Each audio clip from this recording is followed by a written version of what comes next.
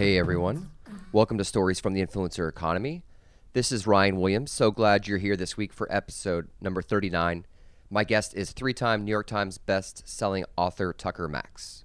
Before we jump into the show, wanted to say I'm excited that I've published a podcast marketing tip sheet for any aspiring podcaster out there. It's in response to people emailing me questions all the time, asking for how to start a show. So I have a free guidebook. It's a playbook that I wish I had for starting a podcast when I kicked off the show. Essentially, it's a guidebook for creating content, marketing your show, and booking guests to build an amazing podcast. Feel free to email me, ryan@influencereconomy.com, ryan@influencereconomy.com if you're interested. Also, feel free to hit me up on Twitter, @RyanJWill is my username.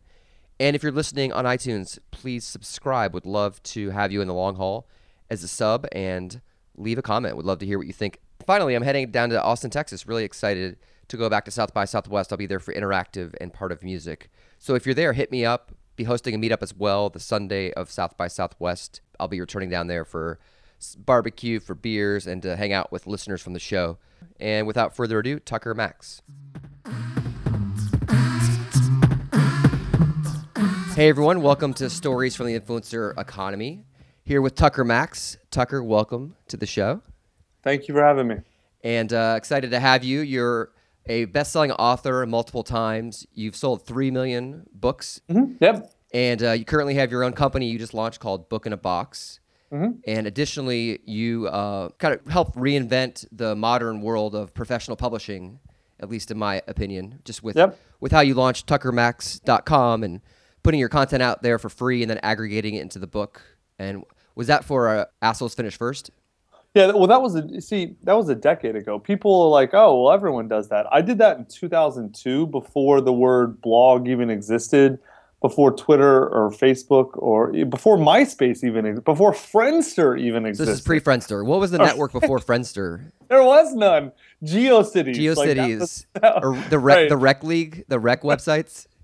Right. They were like, that was back when like BBNs existed and stuff, right? What was the first blog you published that wasn't like a blog or blogspot? Like what'd you first publish on the web? So that's what's funny. When I first put my writing up, Blogspot didn't exist. Blogger didn't exist. Blogging software did not exist.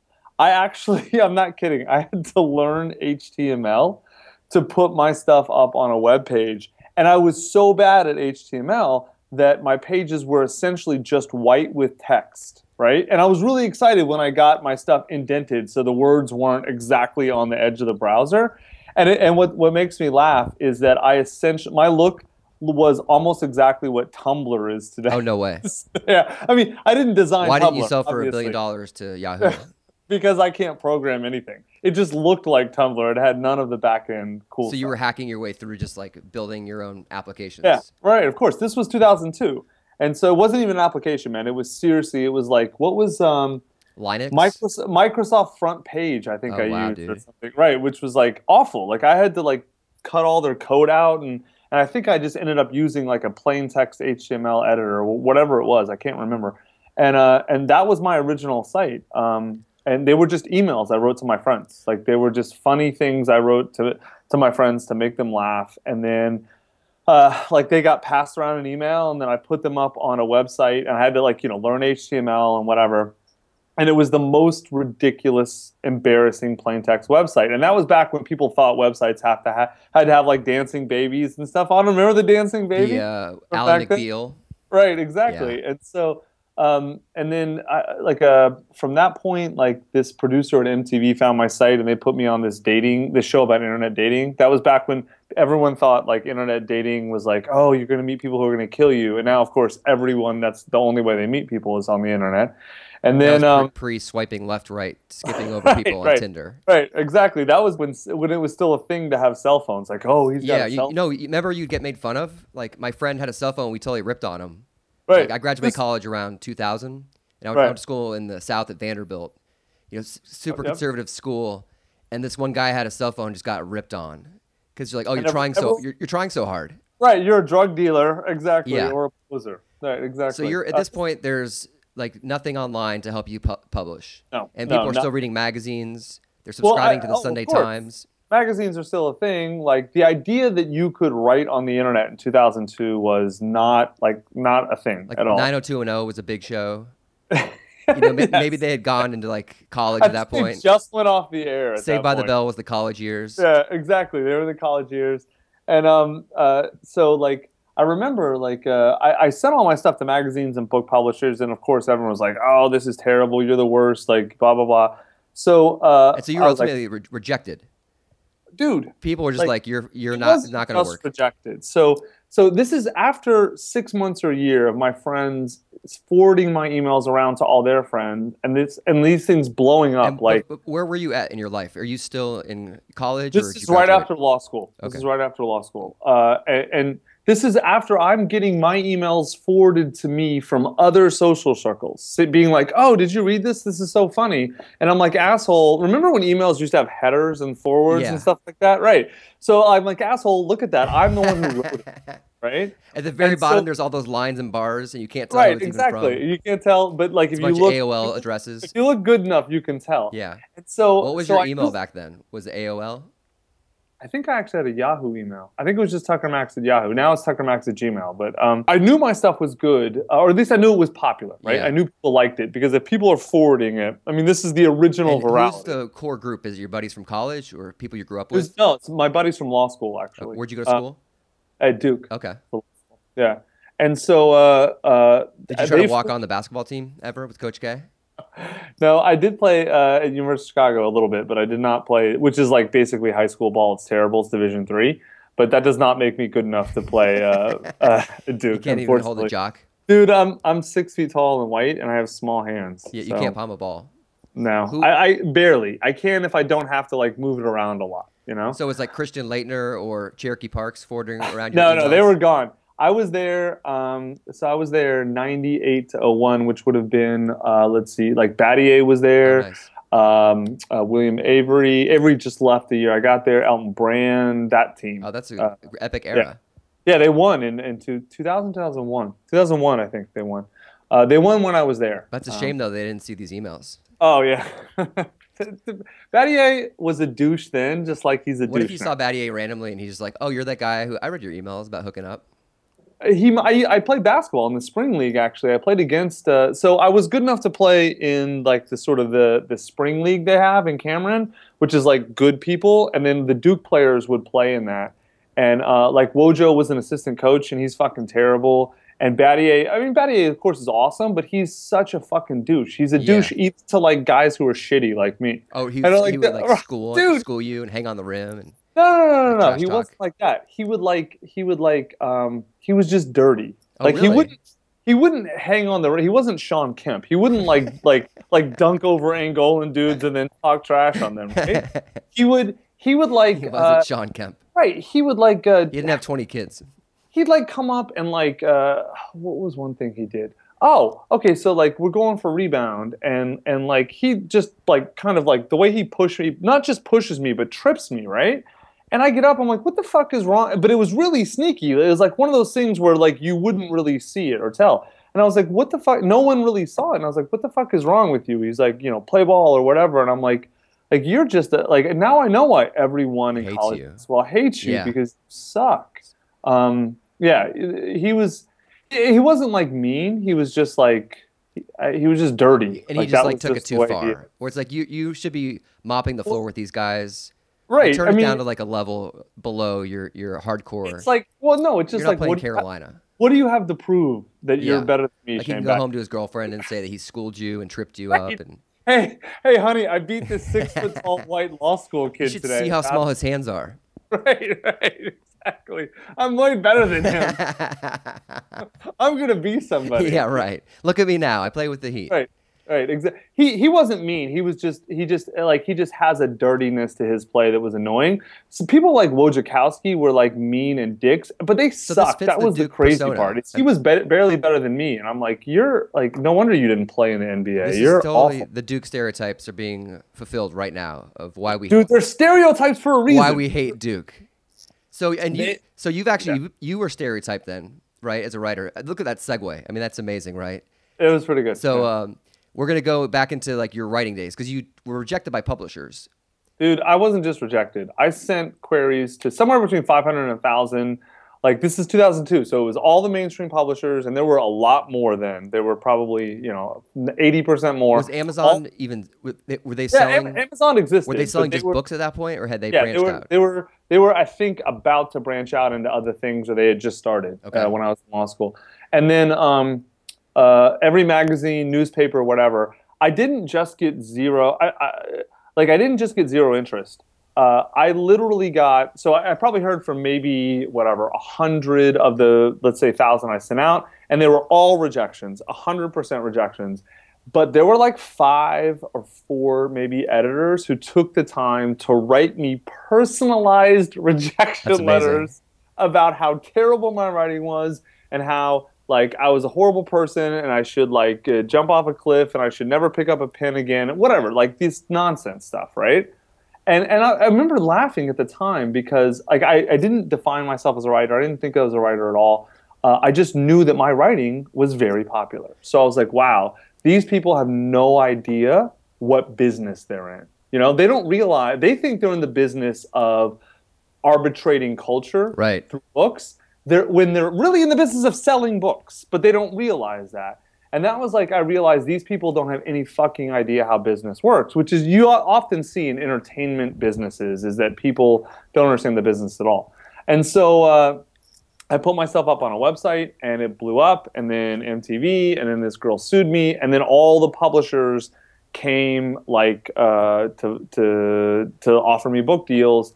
I ended up taking one about a year later, and then that book was I Hope They Serve Beer in Hell, which created a new literary genre and has sold almost 2 million copies by itself. So did the media moments of getting sued then help like cast the publisher's eye that this guy knows what he's doing? And Yeah, yeah. I mean, what? the story's in. It's actually not in I Hope They Serve Beer in Hell, the suing story. It's in my third book called Hilarity Ensues.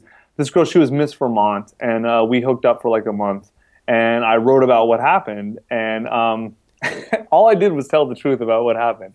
But for a lot of people, the truth is very painful. And her like platform, when you're a pageant girl, you have to have a platform. And you're her just like platform, manicured, you.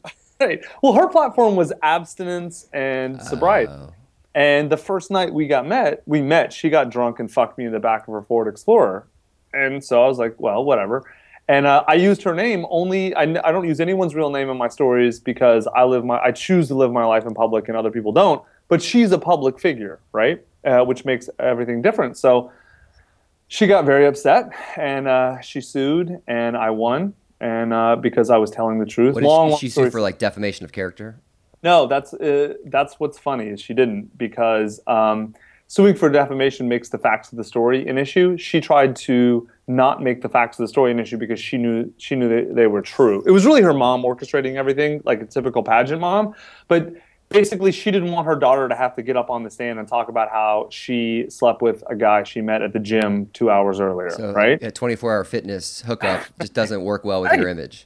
Right, exactly. Which is almost exactly what happened. And so all the legal maneuvering, whatever. It was like this long, dramatic, like incredible fucking story. But long story short, I won the case. And so that was like front page of New York Times. Like Oh, it was wow. a huge deal because it was the first time in the history of the internet any judge had ever issued a prior restraint ruling against anything on the internet, which was like prior So there's no restraint is laws at that no, point. you can't do that. Like, except in like issues of like national security, right? Like you can't publish like nuclear launch codes and shit, right?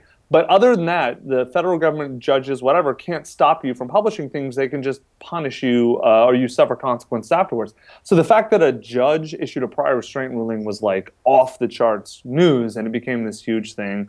And then that plus the MTV thing, which both happened like 3 months apart, my site became like the first example of writing on the internet that got really popular outside of any mainstream sort of media support. Your book was always funny because it was like in the bathroom of a lot of my friends. Right. Like you'd walk into like a party at some guy's house, and sure enough, like right next to the toilet in the sink was this book, I Hope They Serve Beer in Hell. Yeah. I mean, they're short stories. They're easy to read when you're on the shitter, and they're funny. And it's like, okay. How long are the stories? It just depends. Like 1,000 words, or some are 1,000 words, some are 10,000. and they're literally just the more or less the blog posts They aggregated are in the book. actually. They are like that's what the I Hope They Serve Beer in Hell is about half new stuff, half stuff that's on the site, and then maybe about a 10% of Assholes Finish First and Hilarity Ensues is on the site. But probably my best stuff is on TuckerMax.com. If you go look at that site, that's about a full book's worth of material combined, and it's really most of my best stuff. But like we've all learned these. This was very controversial in the early 2000s. But this is the model. Of course, but no one was doing it. I mean, this is it. Like I talked to Nir Eyal, posted the show 2 weeks ago, and his book Hooked. That's how he published it. Yeah. It was 2.5 years of blog entries, and a publisher actually reached out to him. And then he self-published it. Yeah, and he did the ebook, and then he did self-publishing. And it generated a ton of reviews and sales, and then the publisher picked it up and he pulled it off. Right, it's very smart. I was the first person to do any of that. And so when you're going through it, like you're getting rejected, but you sticking true to the internet, you're posting content. What at that point did you think the end game would be? Did you envision a book deal, or did you think that you were just gonna have to go be a lawyer somewhere? No, I actually didn't take the bar, so I would force myself to not be a lawyer. But look, I could sit here and craft a great ex-post narrative that like isn't that what? Who cares what history is? History is what you tell people it is. Yeah. Look, I wish I could sit here and tell you I had all this planned out. I didn't. The reality is, in most ways, I had a couple general principles, and I stuck to those, and then the rest was either luck or coincidence or chance or taking opportunity that I found in front of me. But it's one of those things, man, where it's like, it's funny, like people, the other day, Mark Andreessen just released his book, his little ebook of startup stuff that he wrote a few years ago. And this is not his tweet storm. This is actually a book he wrote. It's the big thing about product, like his big article about product market fit. It was in there, and he talks about how when a market really wants something, it pulls it like the demand really wants something. There's a lot of demand. It pulls it out of the market. And people were so confused. They didn't understand what he meant. And I know exactly what he meant because this happened to me twice. Like once with the writing and then with Book in a Box is like, it's not like I was some genius that saw all this ahead of time. I was the right guy at the right time with the right market. And how much do you think your content had effect of that? Oh, content was a huge. Because you had 18 to 24-year-old dudes that were ready to buy the book. I was the first guy that ever sat down and honestly wrote about drinking and hooking up in a way that was really funny and interesting to people who weren't there, right? Who don't know the actual guy. I'm definitely not the first person to do any of the things in my stories, and I bet I'm not the first person who could have written about this or had the ability or talent or whatever. Just the guy who did it when the internet existed. Yeah, I was the first guy to do it because look, this is a perfect example. I already explained to you, I literally got rejected by every publisher and magazine and publishing outlet that existed. So in 1984, right, that's it. Like if I existed in 84, there's nowhere else for me to go. In 1994, there's nowhere else for me to go. But in 2002, I just put it on the internet, right? So there's thousands of guys who could have been me. So it's amazing. We're talking about narratives of people. So I've interviewed, 40 people this past year, and they're all successful in do-it-yourself internet type ways. And there's two types of people. They're the ones that are so humble that they're like, oh, it was 80% luck. It was 20% skill. And then the second type is people that they give so much that you don't even talk about them. They don't talk about themselves. Like they just talk about other people and they deflect. So in this story, like, how much of this skill do you think you had, and how much of it really was timing? I think I had a very little bit of skill. I think it was not skill or talent or whatever you want to call it. I think it was, let's say, 70% timing and then 20% hard-ass fucking work and then 10%, maybe even less than 10%. Being generous to me, it's 10% skill or talent or whatever you want to call it, right? The vast majority of it was timing and luck and opportunity. The right place, right person, right time. That's just it, man. And so when you wrote these emails to your buddies and they got passed around, and then finally, like, you're now a published author, what is it like? I mean, because I imagine people were just saying you're full of shit. You're telling these stories out of school, hooking up. Like, did you feel vindicated, or did you just at that point you didn't care that you'd been rejected? And Um, it's weird. I went to undergrad for econ and then grad school, law school. So like I never where'd you go to undergrad? University of Chicago. Oh, that's right. So like I never cared about like being a writer. I wasn't one of those people who strove to be accepted by the literary community. Are you now? No, dude, like, man, it's so funny. Uh, One of the big critiques of my stuff is that it's not very well written. And it always makes me laugh because I'm always like, well, that's funny because the person writing this is desperately trying to be a writer and can't sell their writing for shit. So if they are the judge of what's good and what's not, then why am I rich and they're not? You know? Yeah. Like I've always judged content for the most part by the demand that it generates, you know, and I'll give you another example. I think 50 Shades of Grey is a terribly written book in almost every way. But guess what? There are 50 million women who disagree with me. Okay, so like I can have that opinion. It's a valid opinion for myself, but clearly my opinion is not reflective of the market, right? So I've just never gotten into stupid value debates about quality of art because those are really only debates about status. Right. And they don't matter. Right. Like what matters is, do other people care about does what it you're doing? resonate? Does it make you emotion? Millions of people have paid hard-earned money to read what I've written. That makes me a fantastically successful writer, right? In the only way that really matters. And like there are a lot of writers who win a lot of awards who don't sell any books. Those people would eat glass to have my position. And it's like, all right, like I don't worry about what self-appointed people or judges think about my stuff, especially the ones who are desperately envious to have my position. So it's like I used to work in a startup called Machinima. And, yeah, of course, I know Machinima. And one of the reasons why I'm writing this book about the influencer economy and the Stories podcast is I watch these gamers go to E3, Comic-Con, these gaming trade shows like PAX, and they're rock stars. And they had like 200,000 Twitter followers, but like 3 million YouTube subscribers. So they put a video up and it could get 500,000 views in 24, 48 hours. But these guys were rejected by Hollywood. They were rejected by mainstream. Gaming is not mainstream, right? But there's 100 gazillion gamers out there. So what they did though was, like, I studied all their Twitter links and their Bitleys, and they had more reach than like Ashton Kutcher, or or like celebrities. Absolutely. Like Kim Kardashian has really shitty Twitter reach, but someone that has 100,000 followers that's like a Call of Duty or Minecraft gamer has like 20% conversion of clicks, and they're massive on YouTube, but they're rejected by the mainstream. But who cares? I mean, it doesn't matter for them anymore. Like, their end game isn't TV or movies.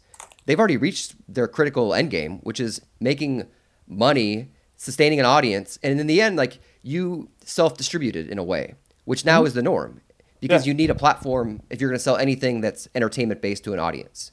So it's funny. We can come back to your luck point here, because I was actually very lucky that no publisher or magazine or whatever wanted to publish my stuff, because then I would have gone into the system. Right. Because they rejected me, it forced me to figure out my own distribution strategy and own my own audience. And because of that, I became this unintentional sort of trendsetter and pathbreaker, but it was totally unintentional. Which is the model moving forward. Like I read today, like Spike Lee is now releasing a movie on Vimeo exclusively. And he's suddenly has a groundbreaking thing that he's saying, this is the future. And you're like, thanks, Spike. You're really the purveyor of like content distribution. Welcome to 2005. Yeah, where have you ever? Good job. Yeah, like way to jump on board. And well, if he ever made movies that anyone, that's what's funny. No one watches his movies. No. Have you noticed this? Now that like look, people don't really understand. I think this for 100 years, media was all forms of media, whatever, TV, movies, newspapers, doesn't matter. All media was owned by a very small amount of people, and those people answer to there wasn't some big conspiracy. It was very simple economics. Those people answer to the people who buy tickets, right? And for most media, who cuts the checks. It's not the readers or the viewers, it's the advertisers. And so, like, CBS doesn't give a shit what you think. CBS cares what the head of ad buying at Procter and Gamble thinks, right? Right. So their decisions are made by either advertisers or their social status from their groups that they hang out. So if they spend their time, they live on the Upper West Side and they go to Right. cocktail parties at the Met, and then those are the groups of people that they answer to, and that's all they care about. They don't care about anything else. But now that the media world has totally disarticulated and that ownership is completely distributed, none of that shit matters. And now status is only achieved within certain audiences and groups that are very localized. And that is completely different than the way the entire world perceives media. Everyone's going to catch up, and they're catching up. But it's just, the future's already here. It's just unevenly distributed. Right. And you have to, it used to be global celebrity was the driver of culture. And now it's local celebrities in focused verticals. It's niche celebrities, and, right. And the more focused you go and the more segmented you are, the higher value you can get and the more you can charge. And like Machinima, it wasn't just the Call of Duty gamer that made how-to videos. It was the guy that knew the maps on Call of Duty better than everyone else. And he had higher CPMs. He actually had a more devout audience because they knew what they were coming for. Yep. And before publishing, you had to just like ultimately like your book got into stores. And now, like, do you think that's even important as a writer? No, not at all. Like, you know what's funny? Someone asked me this the other day. They said, if you were to start again today, like it was like a 22-year-old guy who wanted to follow in my path, which is really fucking What do you call? stupid. I mean, what do you call your path? Yeah, exactly. It's stupid because you can't be me. You've got to be Yeah. a different. You got to be. You got to say your own things and live your own life, right? And if you want to create art out of that, that's fine. But it's got to be yours and not mine. But he's like, well, you know, like, oh, it's everything's so saturated now, blah blah blah. It's so much harder now. I'm like, it's actually 10 times easier. Yeah. He's like, what do you mean? I'm like, well, if I was starting today, I would be a world. It took me many years to get big. 2002 to I really kind of hit my stride in 2009. It took me 7 years. If I was doing it today, it might take me a year or less because I wouldn't write one fucking word. I would start probably on Snapchat and then record YouTube videos Right. of like me and my friends sitting around, and I would tell the stories and they could break my balls or whatever, and I would edit those, and I would have probably like a Twitter, Snapchat, and YouTube, and I would be a massive worldwide star with a huge audience, very focused, very niche audience, but huge in no more than 3 years. And I could monetize that immediately, so much quicker and easier than I did with books and other stuff. Would you be a writer at that point? Do you No. Why would I you would waste just bypassed time? it? Dude, writing is a very distinct, different skill, and it's very hard to develop. Storytelling is also very hard, but much more natural and much more human, and much more people respond to it, right? So, I mean, look, dude, the reality is I think I'm a way better artist than PewDiePie, right? But he has 36 PewDiePie. million subscribers, Yeah. and I don't. And it's not because necessarily of any inherent difference in us, let's just say. It's because he's on a distribution medium that is far easier and more natural for most people to consume than reading. Reading is hard, it takes time, it takes effort. Most people don't read at all. Everyone watches video, Right. right? And so, like, if I was starting again, that's how I would start, actually. And so someone like PewDiePie, like you're seeing a lot of YouTubers going from the medium and they're writing books and they're blowing up their platforms elsewhere, which I think is super smart. Like Grace Helbig, you know, she was a New York Times #1 bestseller because she had her YouTube audience. But that's really not too dissimilar from what you did. Yeah, there's certain people who it makes sense to have books. Most of them it doesn't. Like Bethany Moda probably won't have a book. She might if she wants. But Michelle Phan has a book. I mean, right. Okay. So a lot of them are doing sort of those things because they are status, and there's books are still status. But like you've said before, it's a calling card. Right. Exactly. So for them, the only reason they're not doing books to make money, because money-wise, it's barely a blip on the radar. They're doing books as a way of saying, I've arrived, I'm a big person, I'm really important, Right. and this book is proof that I'm important, right? Which is... It's validation in the market. Exactly. It doesn't diminish the importance of the book, But I promise you, Michelle Phan did not become a good writer. She hired a really good Right, ghostwriter, and she like just basically probably the book sucks, to be honest. The quality of the book is irrelevant. Right. It's just that she got published by a big publisher, sell. right? It's like having a TV show or being covered in TMZ. There are certain calling cards of celebrity and status that once you get big in a new small niche, you want to get those sort of, and a lot of it is ego play. It doesn't really even help. So do you think book writing is a commodity at this point? Because no, they're cheaper. You don't think so? Sort of. But they're Sort cheaper. It depends. It depends. It depends. It depends what you're doing and where. Because if you have the distribution, like Michelle, who, if you love her or hate her or whatever, she has an audience. She's gonna sell books. Doesn't matter how good her book is. Her fans are going to buy her book because she wrote it. Yeah. She could shit in a box. Yeah, she really call could. it the Michelle Phan book, and she's going to pee sell all over the book and copies. send it to you in the mail, and everyone they would buy it. No doubt. So for those people who have really intense, dedicated audiences, book quality is essentially a commodified process, and they don't really have to worry about quality at all. Really, nor should they, because most of their fans don't care. And the people outside of their audience aren't going to buy their book no matter how good it is, because they're going to say, why would I buy a book by a YouTube celebrity? So a book is essentially a social object that they are giving to their fans and getting money back from. So it's really no different than a Facebook community or an Instagram community, because those are all social objects that you're sharing.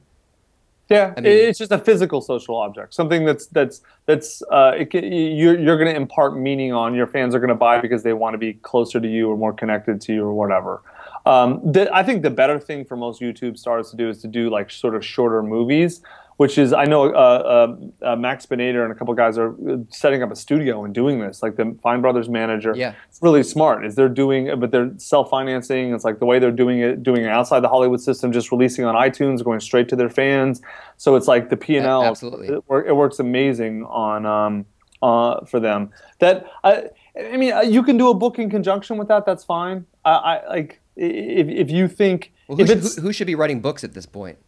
Like, who is because your company Book in a Box, right? Right. This is actually what this is like a problem you guys are solving. Again, right, I have a very good segue, you know. It is fantastic. I was about to do the segue and you jumped. I beat you to it because I'd rather have myself enter the conversation. It's more natural. Right. This is like a fine tango routine that we're pulling right now, where we're like segueing everything effortlessly. Right. So my company just takes people from idea to published, finished book in about 12 hours of their time. It takes us much longer, but we do all the work. So someone like Michelle Phan is actually a perfect example. She probably paid $7,500, $100,000 to get a really good ghostwriter, and that's fine. She could afford to do that. But someone who wants a book, let's say to promote their business, or as a lead gen for their business, or their consultant to charge more money, promote the consultants, or as a speaker, or their CEO, or a C-level executive, they want to get promoted. Or there's 100 reasons you can want a book, very valid ones, either the monetize or ego or both, right? If you have great ideas and you don't feel like you have the time or desire to go through the whole book process, we do all of it for you. But here's what's crazy. We're not ghostwriting. Ghostwriting, the person just writes the book essentially, and it's their ideas. And if you're lucky, you get a good ghostwriter. And if not, they suck. We actually take your ideas and your words and turn them into a book. And it's a pretty simple process. So you're like interviewing people? Essentially, right. We have our own process. We started off with just basic interviews, and we realized it's a lot more complicated. But what's genius about that is people love talking about themselves. So they're going to sign up and just things they're interested they get to orate. Yeah. What we're doing, we figured out essentially a really repeatable, templatizable process that allows people to take what they know and turn it into a really good book, an actual good book. So let's say you wanted to do a book about, what are you writing your book about? It's called Stories from the Influencer Economy. It's a bunch of do-it-yourself creators coming from like emerging economies like podcasting, crowdfunding, YouTube. Right. So we're actually doing 2 books that are very similar to this, not in content, but in terms of style. So someone wants to make a point and they tell a bunch of stories. So the podcast is like R&D. Right, exactly. And I'm going to have content in the book that you can click on to hear if you're in the book, right, and I quote you, right. You can hear the long form interview. On it, yeah. You're almost doing our exact process. And so what we'll do is we'll get together with someone and we outline their book for them. So like, what's your book about? What do you want to say? And that's a 2 to 4 hour process, a few calls. and then we get a great outline. And once the outline's done, then we have professional interviewers like Washington Post journalists and stuff that we hire freelance. They interview people through the outline, and they get all the ideas out of their head, all the knowledge out of their head. That we convert the audio to transcription, like using a service, very simple. And then we have an editor who takes that audio transcription and essentially, like audio text translated, as you know, is not readable. Right. But they take that text. Right. Like, people are interrupted all over the fucking It's so funny when you edit podcasts, how much you realize people say like and stumble. And even these people that are like media figures that have been trained. And if you listen to the podcast, it seems lucid to you and you totally get what they're saying, but you see it on the page and they seem like a fucking leech. Yeah, right. Sometimes I'm embarrassed for the guest, so I edit it out. But then you realize you don't even pick it up, even when you're listening to it. Well, when you're listening to you don't. When you read it, you do. Yeah, you think people are retarded. It jumps out, That's why professional journalists, when they edit audio interviews, have to change them a lot to make the person come off the way that they sound. Well, we hire those people too, to turn, not just to make it seem like an interview, but to make it seem like a book. So they take their ideas, their words, their phrases, and then they just convert it from audio manuscript to book prose.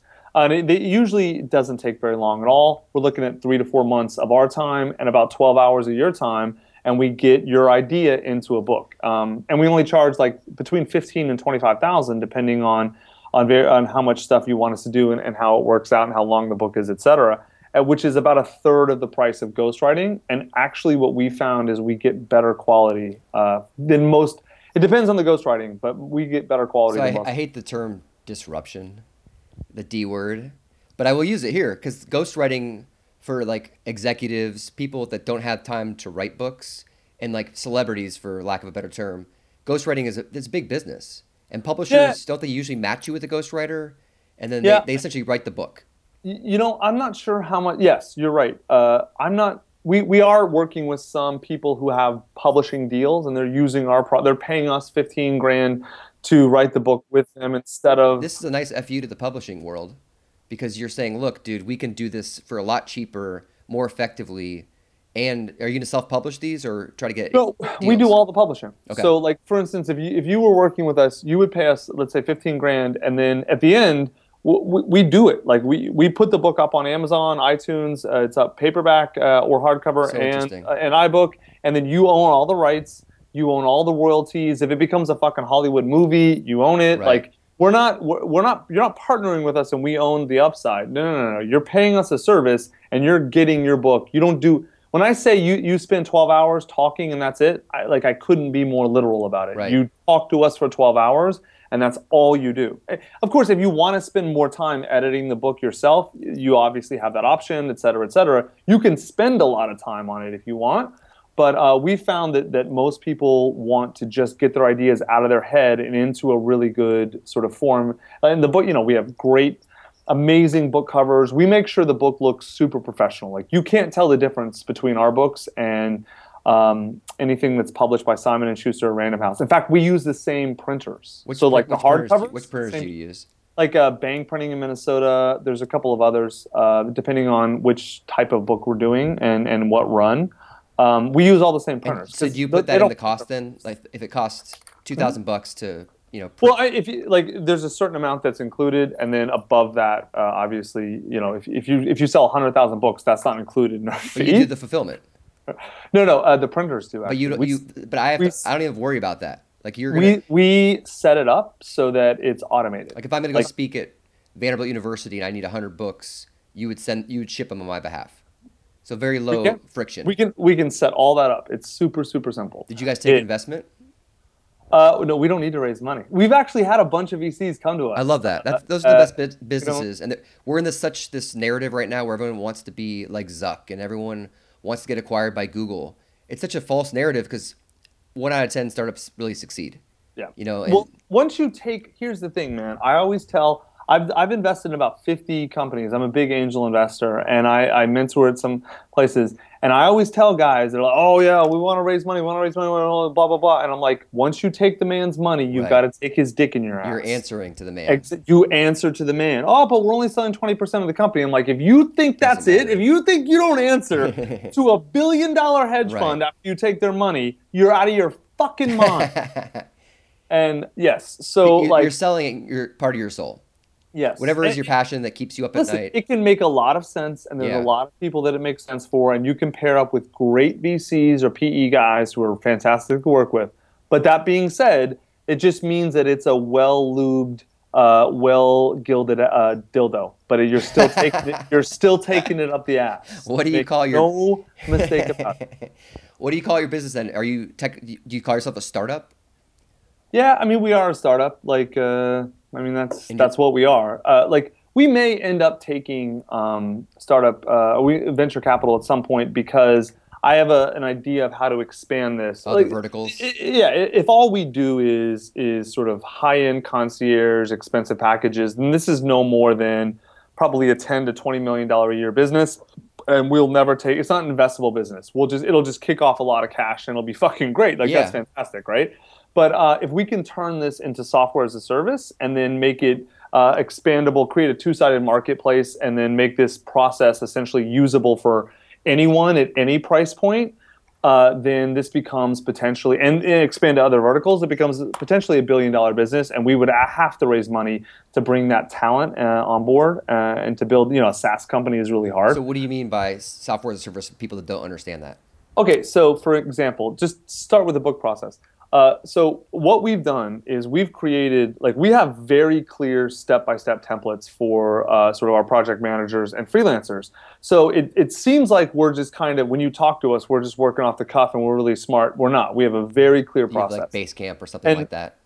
well, yeah, like of course we use Basecamp, but we have like templates within Basecamp so that like every step is sort of is outlined. So these are your And own internal like internal sort of proprietary software. steps. Mhm. Yeah, right, exactly. And so it's not really software. It's more of a process, like Okay. how to think. What questions do you ask? How to structure the book? How to arrange material? Things like that. And every client that we work on, we get the process better and better. And once the process becomes essentially fixed, where we know if you come in with this idea, we can spit this book out, then we can turn that process into software as a service, right? So that means if you only have, let's say, $100 to spend, you don't have 15,000 or 25,000, you have $100.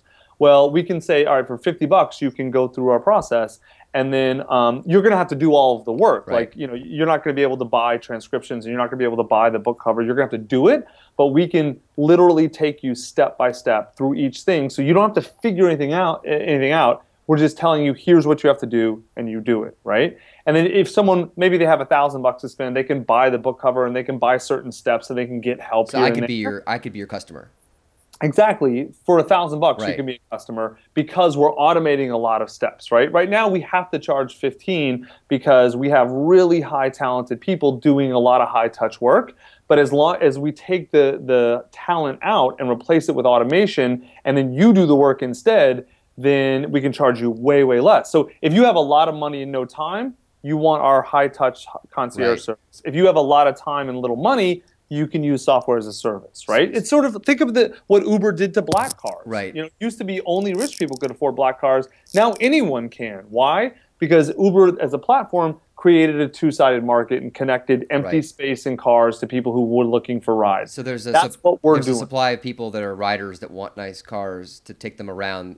There's a supply side of drivers who can't find work. For the downtime. Yeah, exactly. Yes. So in a lot of ways, I hate saying Uber for X. to I know, describe me too. So let's pretend like I didn't say disruption and you didn't say Uber for X. Right, right. But it's we are a process for book creation, and it is high touch right now, which makes it expensive. But software can make it low touch, which can make it cheap. And if we can do that for books, then we can probably do it for a lot of other things, and then that becomes an investable business. Are you talking about art? Other art, like Dude, other mediums? I think films? everything, movie scripts, speeches, pitch decks, Yeah. painting, go down the list. Yeah. I really think there is a process to do all of these. Right. And quite often, getting to the end goal. Like I'm giving a keynote at what- TED and I want a speech. Exactly, I exactly. want PowerPoint. You can buy the book, How to Give a TED Speech. Right. It's still really confusing and hard. What if there was a software program you could pay $50 to, and it took you through all the work, and then at certain points you could spend $100 to have someone, okay, so $250, someone designs all my slides for me, that's amazing, and then blah, blah, blah, whatever. You spend $300, and it's all your ideas, your words, but the process gets them in the right order, right? Because here's what people don't understand. There's this romanticized idea that the skills necessary to create a creative product are inherent to that product. That's wrong. Like a book and the finished product of a book and the act of writing a book are totally different things. Writing is a very distinct skill set, which is totally divorced from the purpose of a book, which is to convey ideas to people, right? And so writing is how you had to get books for a long time. You don't have to do it through writing anymore. We can now take verbal content and turn it into books in a very effective way, which still makes a very high quality book, right? It's not going to work for literary fiction, but it works really well for nonfiction. It sounds like marketing executives, ad executives, people, like everyone says, I have a book in me, I have a screenplay in me. Like now in my world, it's like everyone I meet's like, I have a podcast I want to start. Like me and my buddies at work are really funny talking about football. Right. But it seems like executives, they have the income, they don't have entrepreneurs, time. C-level execs, speakers, consultants, there's huge numbers of people who can monetize the book immediately, right? And then there's lots of people who just want books for any number of reasons. So what are the main reasons you're seeing people that want books? Well, because we're so expensive right now, we get people who know that they can turn that book into something relatively tangible. So if there's someone who has a business and they want the book to promote their business, that makes a lot of sense. Someone who has a speaking career, and if they have a book, they can charge more and get more gigs. Same with a consultant. Someone who So it's really a calling card, a business card. Because you get credibility, like we're talking about earlier. Authority. It develops credibility and authority. There's no better way to develop credibility. Does it help even if you don't become a bestseller, or if you don't? Oh yeah, no one cares. Or if you're not like number one on Amazon for business. It doesn't matter. That shit really, for 99% of people, it doesn't matter. In fact, if you're a relatively unknown, having a book no one asks if it's a bestseller. Oh, he has a book, and like especially if it's it's got to be professionally done though. If it looks stupid, then it actually makes professional self-publishing. Right. It's sort of like wearing a really bad suit. You're better off wearing like sweatpants than a really bad suit. But a good suit makes you look amazing. Same thing is true with I'm wearing sweatpants right now, actually. You can't see. Right. Well, it's better than a bad suit. So in the world of platforms then, it doesn't matter if you have a platform built in. So you guys will do the diligence. You don't need a platform. Because getting a publishing deal, you really need a platform at this point. To get a publishing deal with a mainstream publisher, you do, and to get in advance. And you do need a platform, and a big platform with a big audience. Like Dr. Phil or Sheryl Sandberg. Right, exactly. Or anyone famous. Is it even worth doing that now? No, I don't think so. I mean, if you are famous and have a platform, it's worth taking a big advance from a publisher because it's free money. Why would you not take it, right? But if you don't have a big platform, I think it's a huge waste of time to deal with publishing. Not only we do a better job actually with books than they do. And I know this for a fact. I have worked with multiple publishers. We do a much better job because publishers have never been in the book business. They've only been in the book retail business. That's what people don't understand. That's why they don't control access to any of their customers after fucking 100 years. They're just realizing, oh, wow, it's really bad that we don't know who any of our fucking customers are. You have a better email list and data set for your audience than they do.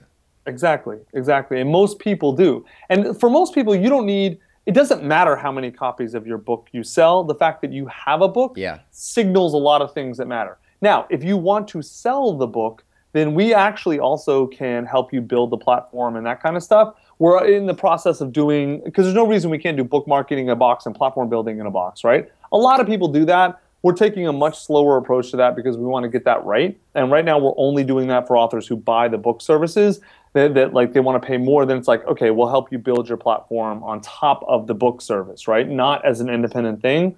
Because I think people who sell that as an independent thing, a lot of those they're kind of iffy and cheesy. And for the most part, I think for most people it doesn't make a lot of sense. Like as long as you have a decent landing page, as long as you control the top couple of results on Google for your name, your About Me page, your Facebook page, your Twitter page, your home page, your Amazon page, you're fine. You don't need a huge list unless you're selling something very specific or you're trying to generate recurring revenue or whatever. For most people, it's not hugely necessary. You can plug into other platforms pretty effectively. Building your own platform is a lot of work. It takes you. It only pays off for some people. Oh, I'm realizing with the podcast, I've done it for a year now. Like we peaked at number 3 in business over Christmas and Thanksgiving, and it's so launching a brand from scratch at this stage in the It's a game. huge pain in the ass. There's no better time to launch because there's distribution tools everywhere, but it takes years. There's a lot more competition now. So what I tell people is if you want to make content your job, then you have to have a platform. You have to build a platform, right? And you can use other people's platforms to help build yours, but you need your own as well, right? If you don't want to make content your job, if you just want a book to be a piece of sort of a larger marketing strategy, that's totally legit. Right. And that's fine. Don't build a platform. Just have sort of specific places people can look you up online, and that's it. Yeah. That's static. You know. So I'm writing a book about podcasting, 10,000 words, ebook. To your point, credibility. This guy's an author. Like, let's get him speaking at some event, right? Right. It seems like you're right. There's not really like New York Times bestseller is so hard to even engineer. Like, and were you on the New York Times? It's really hard. Were you on the New York Times list for your 3 books? Yeah, dude. I Hope This Are Beer and Health spent 5 years on the New York Times. Oh, no way. Yeah. See, I'm not enamored by this aura that you give off. Hold on. I'm not going to be humble in this description. I got to brag one more time. There are only 3 authors that have ever put 3 books on the non-fiction New York Times bestseller list at one time. Me, Malcolm Gladwell, and Michael Lewis. So, like, in terms of real lists, what do those guys think of you? I don't know, actually. I don't know either one of them. My guess is they probably think I'm some cute little frat boy, even though I wasn't in a frat, trying to like play at the writer game or something. I don't know. They're old guys who worry a lot about status from old institutions. Right. I don't worry about that shit. So a few more questions would wrap up, but what books are you reading now? And like what books have you read in the last year that you've liked? I just finished Turn the Ship Around, which was really fantastic, by David. I can't remember his name. He's a Navy captain, ship captain. He was a submarine captain, and his book is fantastic. Hard Thing About Hard Things is fantastic. You like that book? Yeah, I liked it a lot. I feel like it felt like it wasn't really like it didn't resonate with me. I only made it. Why did you not like it? Well, so I made it through the chapter with his last company, the first company that he started with Mark Andreessen, that went public because they had to go. I forget which one. That Opsware. Opsware, yeah. It felt like it wasn't personal enough. Like I think he went into like, really? Well, he was like very transparent about his scare. Like, I just felt like you were getting his internal dialogue and like what he was going through, but it didn't resonate with me. I felt like maybe I'll give it another shot. But I mean, dude, here's the thing. I don't make it through a lot of books that I start, unfortunately. Yeah, dude, I start a lot of books. And I read them in bed, and then I'm tired after one chapter. And then I honestly, I don't finish them if they the first chapter on Tristan Walker, I felt like was kind of random. That was the intro. Yeah, maybe that was my mistake. Intros are always terrible. I skipped that shit. Have you read Give and Take by Adam Grant? Yeah, like I love Adam. Adam's like kind of a friend of mine. Yeah, he was on my early guests. He's awesome. I thought the book should have been 5,000 words. Yeah, it should have been a magazine article. Like yeah. it's a great idea, and there's great content. It just doesn't need to be a book. Most nonfiction books should be 5,000 to 10,000 words, which is funny because most of our Book in a Box books end up about 15,000 to 25,000 words, which is what nonfiction books should be. So you don't think the 50,000 minimum or the 8 like? That's only if you're going to be in bookstores, and that's only because that's a physical shelf space nonsense issue. Most books should be under 40,000 words, really. Do you think can you get into books? It doesn't matter if you get into bookstores. It really doesn't. No. So no one really, as a writer, should have an ambition to get into. If you're selling fiction, especially genre fiction, it can help.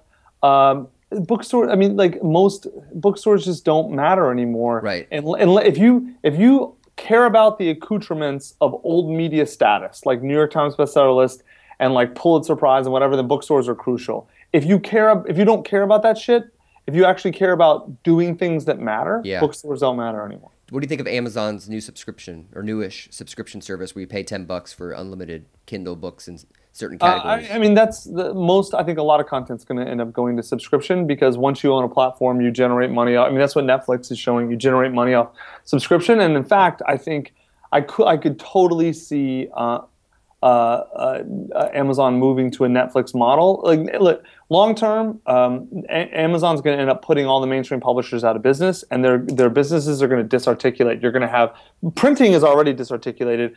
Then you're going to have private equity firms buy up their backlists, and then that'll just be sort of like an annuity play. And then all the editors will spread everywhere and essentially set up boutique editorial shops. And then I think companies like mine, Book in a Box, are going to take the place. And they're really inverted publishing companies. So instead of me buying your IP from you, now you pay me for professional services and you own your own IP. And then the book is Smart. a way to get sort of attention for other things that monetize, sort of like bands are using music now. Right. That's the future. So you're not worried about IP? Like No, you no, want- no. We you're- don't own any you're- IP You're a service. at all. Owning IP is a non-starter for media companies in the future, unless you are the ones creating it, unless you also own the distribution platform like BuzzFeed, right?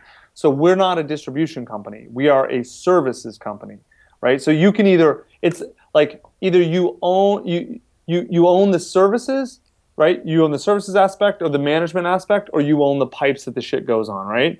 And so like Google and BuzzFeed can be and Amazon even can be distribution and discovery platforms, right? Which is a different set of economics than management services companies, right? But owning IP for high-end sort of for like high status, high-end creatives, going to be a non-starter in the future. It Interesting. won't go anywhere. So do you think I should even pitch publishers? Because I've had connections and agents like. It depends what your goals for your book are, man. It really does. Yeah. It totally depends what your goals are. There isn't a yes or no answer. There's only the right answer for what your goals are. Right. Like we've had people come to us, a couple, and we turned them down as clients because what they wanted, we could have signed them, but what they wanted didn't align with what we do. And it's like the last thing I want to do is take 20 grand from somebody and not give them what they want, right? So some people going to mainstream publishers still makes a lot of sense. It absolutely does. It just depends. Like if you care about old media status, if you have a really big name or really big sort of audience to sell your book into, if you want or need a really big advance and you have a book that can get a big advance, there are certain reasons to go to them. But if you don't hit any of those reasons, I like your model. I like the near IL model. Like I think that's you put content out. If it takes off, then you go for it. Yeah. And publishers will find you. Well, why do you even need to worry about publishing? Yeah, exactly. You know, I mean, my guess is so you're doing a book, a podcast. You're trying to build your own expertise in a market so that you can sell your speaking, consulting, Exactly. whatever services. Exactly. Then publisher is totally wrong. So I'm doing the big book, Influencer Economy, will come out in the fall. I'm doing mini books, how-to YouTube guides, how-to podcasting guides, how-to self-publishing guides, Right. which you may be in, actually. I'll put you on the Mount Rushmore, perhaps. And that's like just ways to get my expertise, my knowledge base out there, Right. give content out to people that follow me. That's Right. it. I mean, No, that makes total sense. And build your audience. If that's your goal, is to be a content producer, to build your audience, to sell into. That's absolutely what and then you jump should off do. into consulting and getting bigger, like, because revenue streams from books are at this point not minuscule, really, right? I mean, they're small, they're fine, but that's not how you're really going to make any money. The books build your expertise. They show the They do, world actually. what you do, right? It's amazing, right? Well, they don't build it. But They they- display your expertise. But they Sorry. force you to think about it, and you assert yourself as an expert just because Mm-hmm. Right. you finished the book. And you can tell people you read a book. Whoa, that guy wrote a book? Oh, come sit next to me at this dinner party. Yeah, right, exactly. Especially if people know the book, like that. That's what I tell most of our clients is like, look, like you need to. This book needs to be good, and like you need to give us everything you have and all your knowledge. Like we can't. Like we don't really do content editing. Like we do kind of offer a service where you got to pay a lot more, and we'll bring content people in, and they'll help you. But like at that point, then it's just a total ego play, right? If you actually know what you're talking about, the best thing you can do is do a great book really specific in your niche. Like our first client, her book just came out. She's like one of the world experts in pop-up retail, right? Which is like this tiny little niche. Very, very lucrative though, but really small. And her book has probably only sold 500, 1,000 copies, but the book has got her on a bunch of local media in New Right. York. She is out the ass with consulting gigs from major retailers now because she's the expert on pop-up retail. how long How was do the- you know she's the expert? She She has wrote the book. this super professional, amazing looking book that she wrote that explains exactly what pop-up retail is and how to do it. And how many words was that book? 25,000, That's 30 great. words, Okay. 30,000 words. Okay. Yeah. Cool. And she had a lot to Dude, say. this is a great company. 30,000 words. You guys Yeah. could even do documentaries. I feel like if I'm an executive at a company and I could pay you $10,000 to bring in a camera crew and make a mini video online for her. I don't know. That's a different skill set. We can definitely do the script. Like we could definitely come up with a process where people could write the script. But if someone doing the doc, that's a creative firm. Doing a doc is hard. You think you're more writing content. Well, we're starting with books, and then Yeah. we'll see, man. I'm not sure creating templatizable processes will work for other things. I think it will. I know it's working for books. I think it will work for other things. And I'm not sure software as a service is going to work, man. Right. We're gonna test it. I know this can be a 7 to 8 figure company based on the number of people who want books, who have money and don't have time. So I know we're already making a bunch of money. So the question is, what other similar verticals can we get to? How big can this be? I don't know. We're going to test it and see. So as a CEO, are you taking a salary? Yeah. You are? Okay. Yeah, but I'm taking like nothing, like Yeah. $5 a month. Like You're I get paid we have a rule in our company. No C-level executives can make any more than the lowest paid or the highest paid non-C-level exec, right? So we actually only have, me and a co-founder, we only have one employee, so we make what he makes, actually. Oh, no way. Yeah. Yeah, because I assume our company, look, I have equity in the company. It's a long game. Obviously, It's a long yeah, game. like it's not like I'm not making money. Like You're if the we owner. if we make a lot of profit, then I get a good piece of that If profit. Amazon knocks on your door and says, "Here's $100 million," Right, God then- willing, that would be amazing. then- I would invite them in and have a nice then chat. you'll buy all of Austin. No, Austin's become more expensive, although it's still pretty cheap though. So you've given us a very refined conversation with Book in the Box. Can we get one good story from Please. Hope They Serve Beer in Hell? Like one good A story about what? hooking up for my buddies Oh, from man. college. I know you're not in that mode. I think you just had a kid. So Yeah, no, I did. I'm married now with a kid. do you Yeah, even go with the there son. anymore? Can you go there? No, I'm married. I mean, No, mentally with the story though, at the very least. Oh yeah, I mean, like, of course. Like, it's not like I'm not allowed to think about women. What's a good come on now. What's a good story though for just to close, even a quick one? Christ. I mean, it's Did I one of stump those, you? Did I? You actually did. Yes. because Here's what's funny. Like, I don't think about that stuff We anymore. talked about before the show about if I could don't- get him stumped. All right, I'll tell you a funny story because this just happened at a baby shower. Okay. But this is not a drinking, hooking up story. This is just like something funny that happened.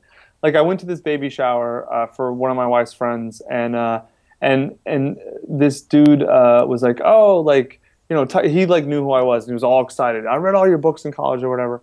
And I was like, yeah, that's great, thank you. And then he's, just on and on about drinking and hooking up and won't shut the fuck up.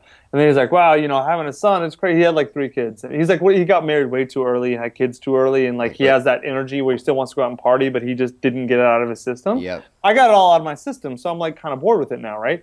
All he wants to do is talk about his stories. I'm like, okay, that's great. And then he's like, well, I bet you're going to have crazy stories like, your next book could be called I Hope They Serve Diapers in Hell. And like, I just had enough with this dude and his stupid fucking shit. And I was like, actually, you know what I'm going to call my next book? I Hope You Eat Shit and Die at This Baby Shower, you fucking asshole. How about that? Do you like that? And like, he got all upset. And then like, dude, and by the way, don't tell abortion or dead baby jokes at baby showers because people get freaked out, dude. Like, Right. if you say things like, what's even harder than nailing a dead baby to a tree, nailing a dead baby to a dead puppy? Like, even people who think those jokes are funny They can't laugh. freak out at baby showers. Can't laugh. So you Yeah. have to clean up your Right. Your, So, like, dude, that's why I don't write funny stories anymore. Did you notice? I'm not funny anymore. no, you're really Like, serious. No, dude. You're talking about sass. It's not even that I'm serious. It's just like, I'm not sure my audience knows what sass is, and you're just spouting off, waxing poetic about it. I'm not funny anymore, dude. Like I don't think about or do those things anymore. And so all my, if you don't exercise a muscle, it gets soft. My humor fucking muscle is really soft, dude, especially about like drinking, hooking up stories. And there's not funny shit about kids. Like I love them and they're great. But like when they spit up or when they, Dude. tickle themselves, like that's not It's funny. like Ray Romano and these bad sitcoms from the 90s covered that. It's the word. I mean, I love it. It's great. It's fun. It's awesome to experience. I'm not going to go on a podcast. Let me tell you stories of my kid. No Yeah. one gives a shit. No, It's like I didn't want to bring it up. fantasy football stories. Like no one I cares didn't want to bring it up. about your bad beat, right? Yeah. Same shit, you know? Yeah, well, I'm going to invite you on the podcast again just to talk about stories you can't tell anymore because the muscle atrophy has started. All right, well, if you give me prep time, then I'll like sit down and think about. I have to go read my fucking books again. I haven't thought about them in like a decade. Amazing. Yeah, I'd have to think about it. Then I could tell some good ones off the cuff. Well, dude, well, thank you for coming on. Of course, man. It's my pleasure. We'll have to do this again. Hey, everyone. That was Tucker Max. He was a fantastic guest, really funny. At the end, you may notice that I stumped him with a question. We had a joke at the beginning on the pre-call that if I could stump him, he would be very surprised. So I asked him about a story from his old school days of I hope they serve beer in hell, and obviously he doesn't go back there as much as he used to. So it was a really interesting guy to have on the show. He doesn't care what people think about him, which is refreshing. And he also just has succeeded so much. Like the guy's an angel investor on top of being a best-selling author, and his new company, Book in the Box, is obviously going places. So he's very, very successful dude. Learned a lot just about my book publishing journey from him, and also just learning that you can't really get everyone to like you, and it's not important to get the first group of people to love you as long as you sell books or you sell your products. Just stay true to who you are, and his whole genre of frat book writing was pioneering in a way. And I think with the book podcast program that I'm building, there's a category of entertainment business. Someone has called it business-tainment, where essentially I'm writing about business in an entertaining way, and it hasn't been done as much before, at least in the levels of books that I've read. Most people are either academic or someone like Nir Eyal who's taken products and make it more accessible. I feel like I'm in that kind of genre. So if you want to learn more about authors in my space, the Nir Eyal episode, he wrote Hooked, the best-selling book about how to sell habit-forming products.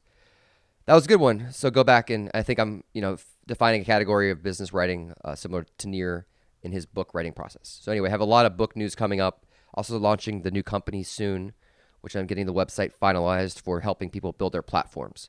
So as always, love hearing from people. Ryan at influencereconomy.com is the email, and find me at South by Southwest as well as in iTunes. Leave a review. We'd love to hear what you think, and please subscribe.